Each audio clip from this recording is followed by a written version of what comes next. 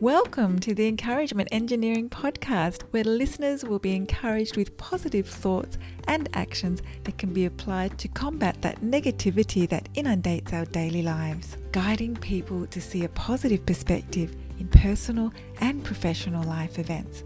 Now here is your host, Bob Brum, the Encouragement Engineer. Bob Brum here, Tampa's Encouragement Engineer, offering you another encouraging quote from Will Rogers. Even if you're on the right track, you'll get run over if you just sit there. This is a reminder that we need to take action to accomplish anything we desire. We can state all the affirmations we want, but until we take the necessary positive action to achieve our goal, we won't accomplish anything. Our efforts allow us to experience great things and grow from experience. When we take action on what we learned, our goals become much closer. And that train coming down the track is opportunity and success.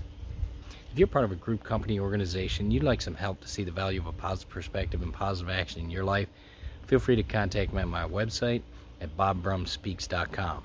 And I also encourage you to subscribe to my podcast, the Encouragement Engineering Podcast, played wherever you listen to podcasts. And I hope you have a great day.